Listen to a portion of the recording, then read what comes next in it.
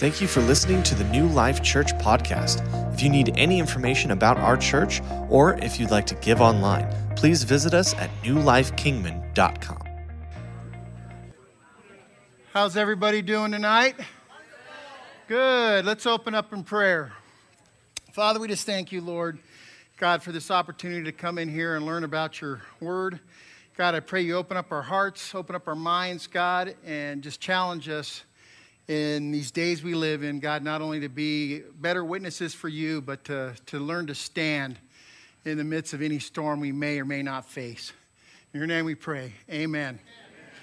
Welcome to week 3. Last 2 weeks, I challenge you guys to take the scriptures from a literal perspective. I kind of taught you through the end times, working backwards to the front. And tonight what I'm going to do is I want to kind of explore the Magnificent Seven, as I called them, in a little further detail. And I want to say a little because I can't cover everything. And what I want to do with this is challenge you guys to take the study further for yourself. I want you guys to, and you've heard me say it probably, this is my 3rd week in a row, is don't take what I say, don't take it as the truth. Find out on your own is what I want to challenge you guys, is don't take what I say as the end. Say, you know what, I want to see if Tom Frank was telling us the truth or not. And that's the ultimate goal here, is to get you guys to study this yourselves and seek God on these events, because I do believe that if this past week is any indicator on what's going to be happening, we can kind of see things getting closer. And I'm not going to do too much commentary on current events, other than you can see the forcing of the vaccine went from stadiums now they're getting OSHA involved into it.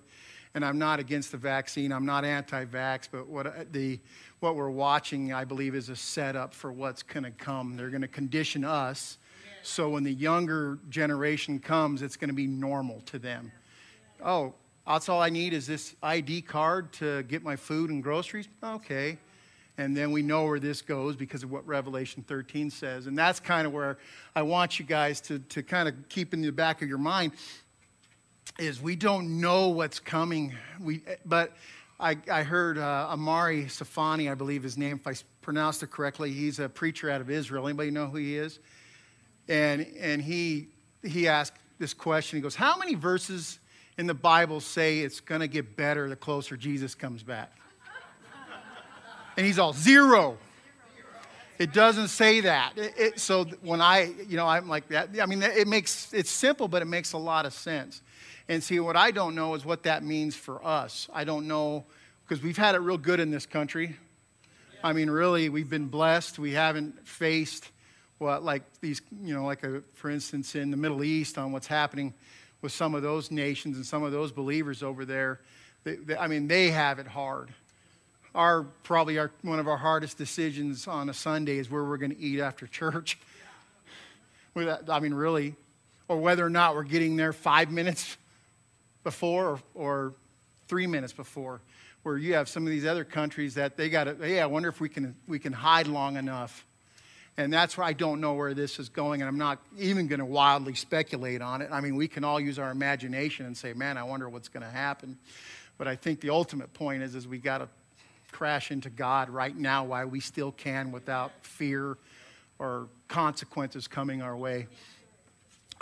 This is week 3 is a closer look. Week 4, what I'm going to do is I'm going to give you a big timeline. A lot of those, my 7 main points, I'm going to kind of fill in the blanks with them. And then I'm going to pose a question to everyone in here. So if you're interested in a timeline, or you want to see exactly how it's going to lay out, and again, this isn't Tom Frank's interpretation. I'm just taking what I have found in the Bible. Nothing reinvented, nothing, there's no commentary on it, or this is going to happen, this ain't going to happen. I'm just going to it's going to be a biblical outline of what's going to happen from the rapture forward. Last week, we learned that no one knows the end except God. And I challenge you guys, if you ever hear a preacher or a teacher say otherwise, My suggestion is just turn it off. Don't entertain it, because when you entertain confusion, it breeds more confusion. And then you start doubting, start questioning, because you don't know this way to that way. And this is one of my objectives is to not only help you teach others, but to protect you guys. Because I believe the closer we get, the more confusing it's going to try to become. Meaning we got to know our stuff. We have to, because I think we're going to see a push against it. And I'm not saying from churches, but I think we're going to see the governments and news agencies and everybody else start to kind of pinpoint that. And that's why I call these seven, that Magnificent Seven, they're building blocks for the strong foundation. Because once you get that ordered in place and you don't have to worry about it, you don't have to think about it, it becomes easy to see and fill in the blanks, and easy to see when things are a little off. Like I said, what we're going to do is we're going to look at these Magnificent Seven in a little more detail, and each of these topics, I could spend a month on each one and barely even scratch the surface on it. But my whole point is this journey to Revelation is a launching point for you. I told you guys, one of my best friends showed me that video, and it changed my life and my approach. And over the years, I used to be one of those gloom and doom type prophecy guys. The world's ending, and look at all this. Look at the bombs, the missiles. And then I realized that's not what we should be doing with it. It's there. We'll see some stuff that it's absolutely staggering, and it's sad. But we can't make that the point of doing that to people. A review, and the first one was the rapture. And I just want to put a note on here. You can write this down. The rapture does not kick off Daniel's 70th week. There could be the rapture and then a certain block of time before everything starts. The Bible does not clarify on that. It doesn't say, but I know if we saw, what the hurricane down in New Orleans, what that did to not only this country from an economic standpoint, but what it did to other nations. And we watched COVID when you had a few shutdowns of businesses in every state and every country on the planet. It messed things up. I was in the construction industry, and we were literally finding things like nails and boxes for electrical was impossible. And now I'm in the car industry, and I'm seeing they're having the same problems. If you guys have driven any of the lots here in Kingman, you'll see cars are empty. So I believe what the rapture will do is it'll create a mess like this planet has never seen before. Not only because we're not going to be here praying. If you stop and think about it, how many business owners or employees who know Jesus will be gone? What's going to happen to airports? What's going to happen to power companies? It's a lot of stuff. The second one is the Magog invasion, as we learned, and I'm going to go into some further detail on that. And this is the one, if you guys want to kind of write this down or burn it in your head, the Magog invasion is, I believe, the one prophecy that we can see in constant motion. Meaning you don't need to look, once you understand what it is, where it is, and who's involved, you don't need to look very hard to find it. It's starting to become painfully obvious. And one of the things, if you notice, we all saw the Afghan pullout, what happened, the tragedy involved with that. But when the U.S. pulled out, China and Russia are moving in. They're moving in at breakneck speeds. We left billions of dollars of military equipment that's all getting reverse engineered by them right now. Why? Well, I'll show you guys in a little bit where this is coming. The third one was Daniel's 70th week. That's that last 7-year period. The Great Tribulation, the last 3.5 years. The second coming of Christ, what's we all want. That's when Jesus comes back to earth. The millennial kingdom, that's the 1,000-year reign by Christ, and then there's eternity. What I'm doing over these next few slides is I'm going to ask a couple questions with each topic. Some common ones that I was asked, and I was asked a lot of questions through emails and Facebook. I got a lot of Facebook questions. And And there was a couple of them I could not answer. I did not have the answer to, and I'll admit that. But so what I try to do is I try to kind of treat this week as kind of like a frequently asked question. Like, what kind of questions would I ask about these topics?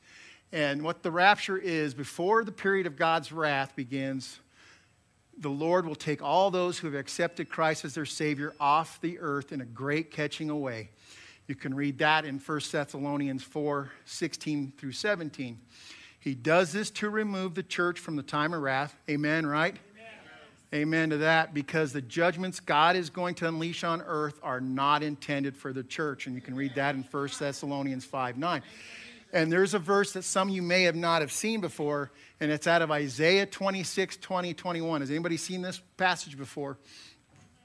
And if you take Isaiah 26:20 through 21, you can literally find where Paul is and Isaiah are talking about the same event. And it's staggering because you can read through, and these were written thousands of years apart from one another. And they're saying the same thing. Isaiah 26:20 through 21 says, "Come, my people, enter your chambers and shut the doors behind you. Hide yourself, as it were, for a little moment until the indignation is past. For behold, the Lord comes out of his place to punish the inhabitants of the earth for their iniquity. The earth will disclose her blood and will no more cover her slain." And what I absolutely love about that is it's saying, come to your chambers and hide for a little bit because God's coming out to put his wrath on this earth. And those three verses, those three passages that I have off to the right give you like I said, it's staggering how equal they are in what they're saying, the message being said. Which brings me to, why does the rapture happen? And it's important to understand that the rapture is, and there's some typos on this, on your page, so I do apologize for that. It's important to understand that the rapture is used to get the church out of the way of the end times judgment. But this passage we're about to read will show you there's another reason why. And that reason is Israel will not return back to God until we are gone. And I hinted on that last week, and all you got to know is if you want to see how far the nation as a whole of Israel is away from God, go look it up. Look up some stats of what you think it might be. You'll be staggered over it. But Acts 15:14 through 18 says, "Simon has declared how God at the first visited the Gentiles to take out of them a people for his name." There's that take out where I kind of talked about last week. That's a forceful removal. That is yanking them out, which the rapture, I mean, we've seen the movies. We can imagine it. What's going to happen? Yes. I don't know. I've always wondered, are our clothes going to still be there? You guys see that? Are we just going to disappear? I don't know. It's one of those things because the Bible doesn't say. But here's another important part where it says, and with this, the words of the prophets agree, just as it is written after this. After what? After he takes us out. "I will return and rebuild the tabernacle of David, which has fallen down. I will rebuild its ruins, and I will set it up so that the rest of mankind may seek the Lord, even all the Gentiles who are called by my name, says the Lord who does all these things." So here this passage is telling us, hey, after I get the Gentile people out of here, that's non-Jewish, I'm going to return and get the temple built. And we know there's no temple in Israel, and there hasn't been one for thousands of years. That's another thing we can watch. The next one we're going to go on is to, what is the Magog invasion? I believe this is my favorite prophecy in all of the Bible because it gives you more detail than anything. It gives you who's involved, what happens. It gives you the cleanup after, and there's some amazing things inside those passages, and that's my kind of homework assignment to you guys tonight is to read those two chapters when you leave here. They're not, you're looking maybe 20 to 30 verses in each one, but to read those. The prophecy found in Ezekiel 38 and 39, we have Russia, Turkey, Iran, Sudan, and Libya. They're specifically named. And what's important to realize is for example, Iran. Some of you guys were alive when Iran, or maybe you know of it, or you had parents alive, when Iran used to be called Persia. And they just changed their name within these last several decades. And we're also given clues to a section in Eastern Europe and in areas in the Middle East. These nations will comprise an army that unites under Gog. And Gog there's no nation for it, but you can find Gog. It's another commander it's a demonic commander of some type. We don't know outside of that who it is. We don't know anything outside of that, but Gog leads them. I've seen, Putin is Gog. I've seen Gorbachev is Gog. I've seen all that. We don't know. But what we do know is the battle is over very quickly because God intervenes. And the most staggering part of this, I like staggering, can you tell? I like to use that word. The most amazing part of this verse is this passage. It says that God's anger shows on his face. He gets mad and his face shows it. Yeah, think about that for 1 second. You won't see that. You don't see that very often. Ezekiel 38, 10 and 12, and I skipped 11, not because I'm trying to hide anything, just because there was some points in here I wanted to make with it. This is what the sovereign Lord says. On that day, thoughts will come into your mind and you will devise an evil scheme. That's not good when God says, man, you're thinking of a bad idea. This is what he's saying. I will plunder. This is Gog thinking, I will plunder and loot and turn my hand against the resettled ruins. When did those resettled ruins happen? That was 1948. The people gathered from the nations, rich in livestock and goods, living at the center of the land. Brings us to our next question. Where does the Magog invasion happen? And there's a map on there. And what it shows you is it shows you the names that are the location, the geographic locations, and you guys can, when you get home, put that map against a modern map, and you'll see the countries of Russia, Turkey, Iran, all moving in on this invasion. And and if you notice over there to the right of Israel is Persia, which is Iran, and what's in between Iran and Israel? Afghanistan and Iraq. And we literally, in our most recent times, that area has been cleared out because you can see the invasion is going to come through there when this happens. And if you see Ezekiel 38, 8, and 9, it says, a long time from now, you will be called into action. In the distant future, you will swoop down on the land of Israel, which will be enjoying peace and recovering from war. And after its people, that war, I believe, is 1967 when they captured Jerusalem again. And after its people had returned from the many lands to the mountains of Israel, you and all of your allies, a vast and awesome army, will roll down on them like a storm and cover the land like a cloud. And you guys have, I'm imagining a lot of you have seen war movies, or if you want to look up military formations, look up some of the military actions America did in the Middle East, and you'll see just looks like a cloud, and you have all these tanks and machines running through this desert. There's dust everywhere, dust clouds, and I believe this is what he saw. This is just my opinion on what I believe he saw, but it makes a lot of sense when you stop and think about it. And why does the invasion happen? The earthly forces of Gog are after the wealth Israel possesses. You can read that in Ezekiel 38, 10 through 13. And in the last, I would say, 15 years, Israel, if you guys have been following, and if you haven't, they have discovered probably the largest reservoir of natural gas on the planet Earth. And I would say I want to say 2-3 years, maybe. I'm not exactly sure on that, but they will become the largest provider of natural gas in the entire region. And it becomes even more interesting. Do you know who currently is the number one provider? Russia. So that's they're after the wealth. And we talked about this last week. Ezekiel 39:21 says God uses this event to wake the world up. and say Bible prophecy it's real. It's coming, and this is what you'll even see some of the words in there. It's like, this is what I warned you about. I warned you about this years ago. Didn't you listen? This is what I'm paraphrasing here. And then God uses this event to draw all of the Israelites back home, and the entire nation will turn back to God from that day forward. Literally after this event, the entire nation repents. The entire nation of Israel repents, which is it's amazing to think about that. So, which brings us to the next. What is Daniel's 70th week?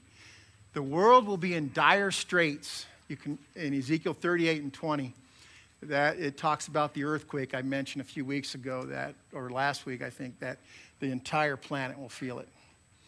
Every creature that is alive will feel this earthquake when God intervenes. The earth will just have witnessed God intervening on the behalf of Israel. Israel will turn back to God, and they'll have no formal place of returning to an old covenant worship. Because of this, the door will open for someone to give Israel a solution. And if you think about that, the world has just experienced millions of people disappearing. A opportunistic army makes a move on Israel, because I believe America has defended Israel for the last several decades, and I think we're still going to do so, even not as well as the previous 4 years, but I think we will up until this point. So you're going to have this army that invades, millions of people gone, and then an earthquake that just rattles the entire planet. It's going to be a mess, isn't it? Everything's going to be such a mess, and this guy is going to show up. Daniel 9:27, it says, he will confirm a covenant with the many for 1/7. That's 7 years. In the middle of the 7 years, he will put an end to the sacrifice and offering. That's how we know Israel will be in an old covenant way of worship, doing animal sacrifices inside the temple. And at the temple, he will set up an abomination that causes desolation until the end that is decreed poured out on him. Why does Daniel's 70th week happen? Daniel 9:24 says, a period of 70 sets of 7, or 490 years, has been decreed for your people and your holy city, Jerusalem, to finish their rebellion, to put an end to their sin, to atone for their guilt, to bring everlasting righteousness, and confirm the prophetic vision, and anoint the most holy place. And in easy speak, this is what God uses these last 7 years to do with Israel. He puts an end to their rebellion. When did that rebellion start? When they nailed him to the cross. That's when it started. It started at that point. He puts away their sins during this time. He pays the penalties that Israel has accrued over these last several thousands of years. He brings the people into a state of righteousness. He fulfills the remaining prophecies, everything that's been in the Bible. The Bible says after Christ returns, there's no more Bible prophecy. It's over with. And then he anoints the temple, which gives us to the Great Tribulation.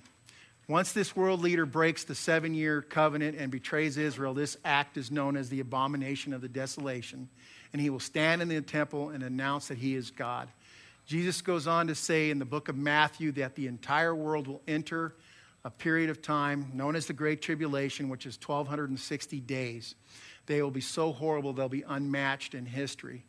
Matthew 24:15 says, so when you see standing in the holy place the abomination that causes desolation, spoken through the prophet Daniel, let the reader understand. And we don't have to wait to understand. We can understand this now. Why does the Great Tribulation happen? And this is one of the typos on here, Jeremiah 30.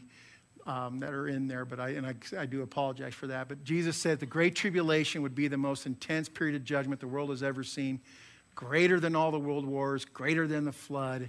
And he says if he didn't shorten it, everybody would perish. And this was kind of a hard one to see, because it says every nation, you can read this in Jeremiah 30, verse 11, again, not Tom Frank's words. Every nation on earth but Israel will be destroyed by the end of the Great Tribulation. Everything is going to be destroyed. Jeremiah 30, verse 7 says, in all of history there has never been such a time of terror It will be a trouble for my people Israel, yet in the end they will be saved. And if you guys have ever heard the time of Jacob's trouble, this is where this comes from, depending on the translation you're reading. Oops. What is the second coming of Christ? And Zechariah 14, and you guys can highlight that. Zechariah 14, 6 and 7 is one of it's a very puzzling passage to look at, because one of the things it says is the sun, the moon, and all the stars quit giving off its light. It goes pitch black when Jesus returns. And ask yourself, where do the stars and sun and moon go? Do you just snap them away? You could. But we know that the earth will be under complete darkness, and Christ will be seen by all coming out of heaven. Luke 21, 26 through 27 says, people will be terrified what they see coming upon the earth. Well, they'll be terrified because they'll realize, man, we messed up. We messed up. For the powers in heavens will be shaken, and everyone will see the Son of Man coming on the cloud with power and great glory. Where does the second coming occur? At the time of the sixth bowl judgment, and like I said, next week I'm going to go through all the entire timeline, which are all the trumpet judgments, the seals, the bowls, the woes. I'm going to cover all of those, like I said, in a bullet point fashion. But at the time of the sixth judgment, Satan will send 3 demonic emissaries to persuade all of the kings of the earth to gather their armies at a place known as Armageddon, which is known to us as Armageddon. You can read that in Revelation 16. Mount Megiddo overlooks the plains of Jezreel in central Israel, where all the armies will come together. And I read this quote, Napoleon. Everybody knows who Napoleon is. When he saw that valley, he said, what a perfect place for a war. No kidding.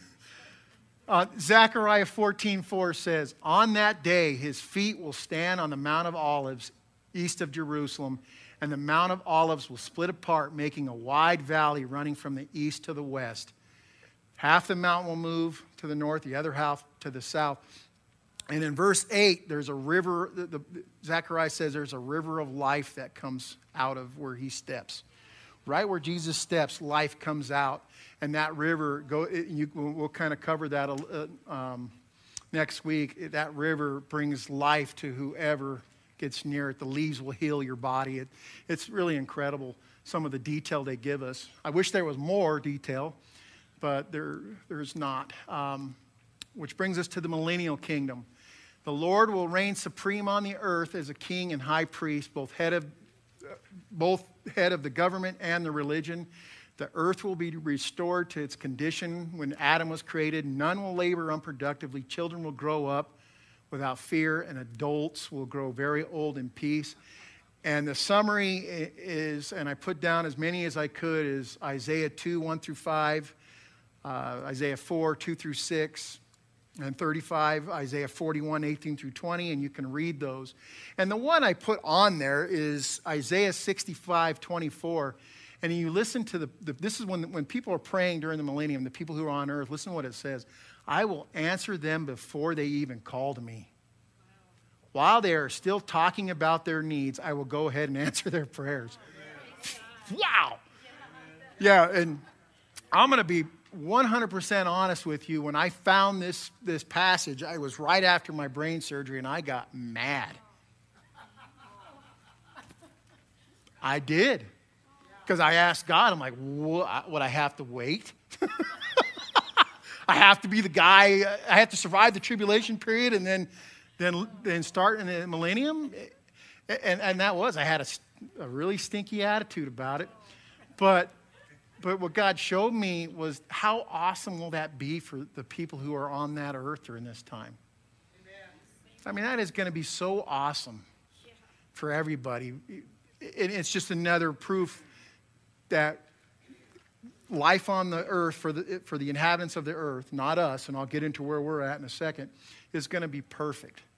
You're going to live hundreds of years old. Hundreds of years old you're going to live during that time frame. And you can read about all of that, especially in Isaiah, the back half, anything from Isaiah 60 and back, it talks a lot about the millennium. Where is the church during the 1,000 years? And that's the question of the day, isn't it? John 14, 2 through 3 says, in my Father's house there are many rooms. If that it were not so, I would have told you that I am going there to prepare a place for you. And if I go to prepare a place for you, I will come back and take you to be with me, that you also may be where I am. Amen. Life is far different in the home of the redeemed church. No unbeliever can ever step foot in here, which is New Jerusalem.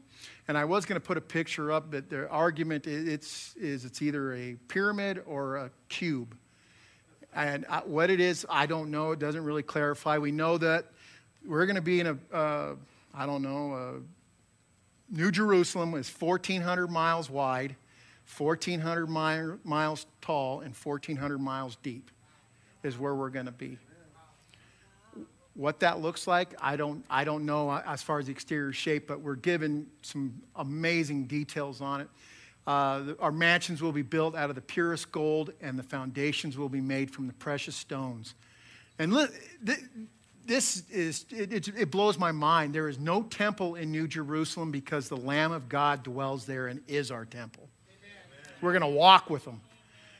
The energy source that lights and warms us is the glory of God, and our radiance in turn provides light for the nations of the earth. So New Jerusalem is going to light everything up. Because remember, before we learned that the sun, the moon, and the stars all disappear. This is why. God's like, this is the light. And which brings us, what happens before eternity? And at the end of the millennium, some key events will happen. Satan is thrown into the lake of fire for all eternity. That's Revelation 20, verse 10. Yeah, amen. He's gone. The unsaved dead from all ages will be resurrected to face judgment at the great white throne. That's Revelation 20, 11 through 13. We don't want anybody there. Nobody, not even our enemies. And then death and the grave are thrown into the lake of fire for all eternity. Revelation 20 through 14 through 15. And 1 Corinthians 15, 24 through 26 says, after that, after all of the tribulation, after everything, the end will come when he will turn the kingdom over to God the Father, having destroyed every ruler and authority and power, for Christ must reign until he humbles all his enemies beneath his feet. And after that, the last enemy to be destroyed is death. Amen. The last enemy to be destroyed is death. And some of the points we're going to cover next week is, and I mentioned it earlier, Satan, he's loosed on this earth after that 1,000 years, and he gathers, and John calls, he gathers a number that is uncountable like the sands of the seashore, and which tells me how many millions of people. I don't know how many people that's going to be, but it's depressing when you think about it, because this is people who have lived with a God who answers their prayer mid-sentence, who lives with a God who you can see this, I don't know, maybe the Borg cube over the earth, or a giant pyramid. I don't know what it is. They're all witness to this. They grow up through this 1,000 years, and yet Satan fools everybody again. He fools everybody again. And the good news is we know his destination, don't we? We know it ends. We know where he goes. And what is eternity? And I can't say much about it. We kind of joked about it, where Billy Graham talked about golfing. Howard talked about fishing. I told you guys I want to be in a Starship Enterprise. I don't know what it is. Whatever. Whatever. I know we have a lot of real estate up there, because 1,400 miles by 1,400 miles is a lot of square footage. We're all going to have some pretty cool space up there. We don't know much about it, but the Bible finishes at the end of the millennium in Revelation 22. yet it teaches everyone who's born lives forever in Romans 6:23. And I brought this up last week, and I want to remind you guys again, there are two possible destinations: eternal bliss in the presence of God, John 3:16, or eternal punishment away from God, Revelation 20:11 through 15. The only two real places, it's where you're either here or here. 1 Corinthians 2:9 says, "This is what the scriptures mean when they say, no eye has seen, no ear has heard, and no mind has imagined what God has prepared for those who love him." And that's awesome to me. It's like, what is, some of you guys know I'm huge into architecture, and I have God, are you going to let me design my own place up there? Or is he going to say, I'm going to show you some building methods, Tom, that are going to blow your mind? I don't know. But it's fun to think about. It's something fun to think about, and to me, it's a good platform to talk to people. Hey, you know what God says is going to be for us in eternity? Let me show you. And in summary, each of these events described that I went over have a purpose behind them. The rapture happens to move the church out of the way so Israel can come back to God. The Magog invasion happens because this is the event God uses to bring revival to the nation of Israel. And then Daniel's 70th week starts to atone the sins of Israel.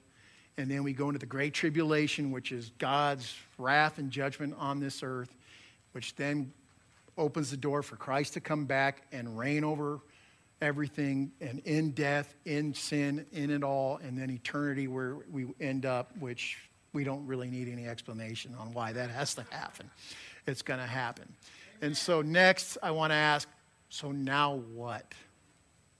And next week, like I said, I'm going to do a bullet point list of an entire timeline from the rapture all the way to eternity. And I'm not going to cover very many scriptures in there as far as reading them to you. I'm just give you the events and then give you the scriptures that are associated with it, because I really want you guys to take this home and study it yourself.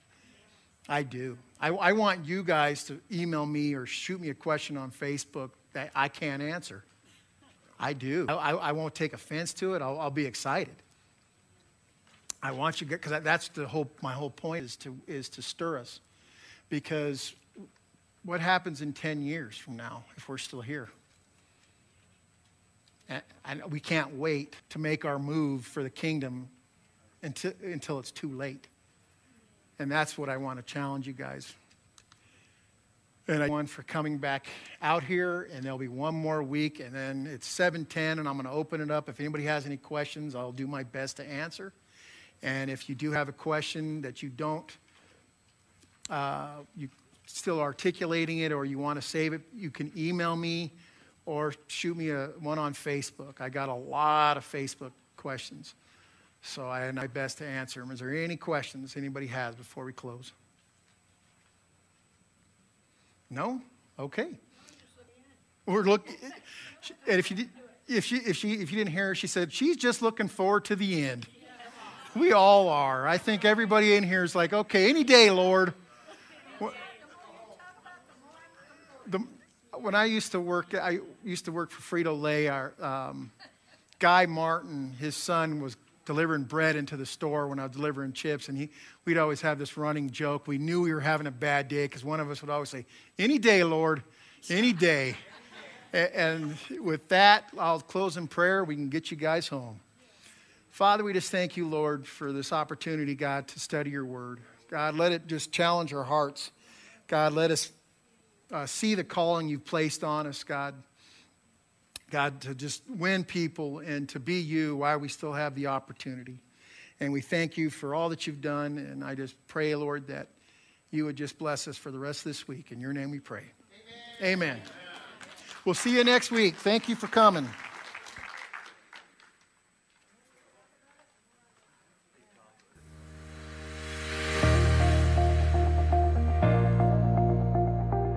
Thank you for listening to the New Life Kingman podcast. We can't wait to see you next week.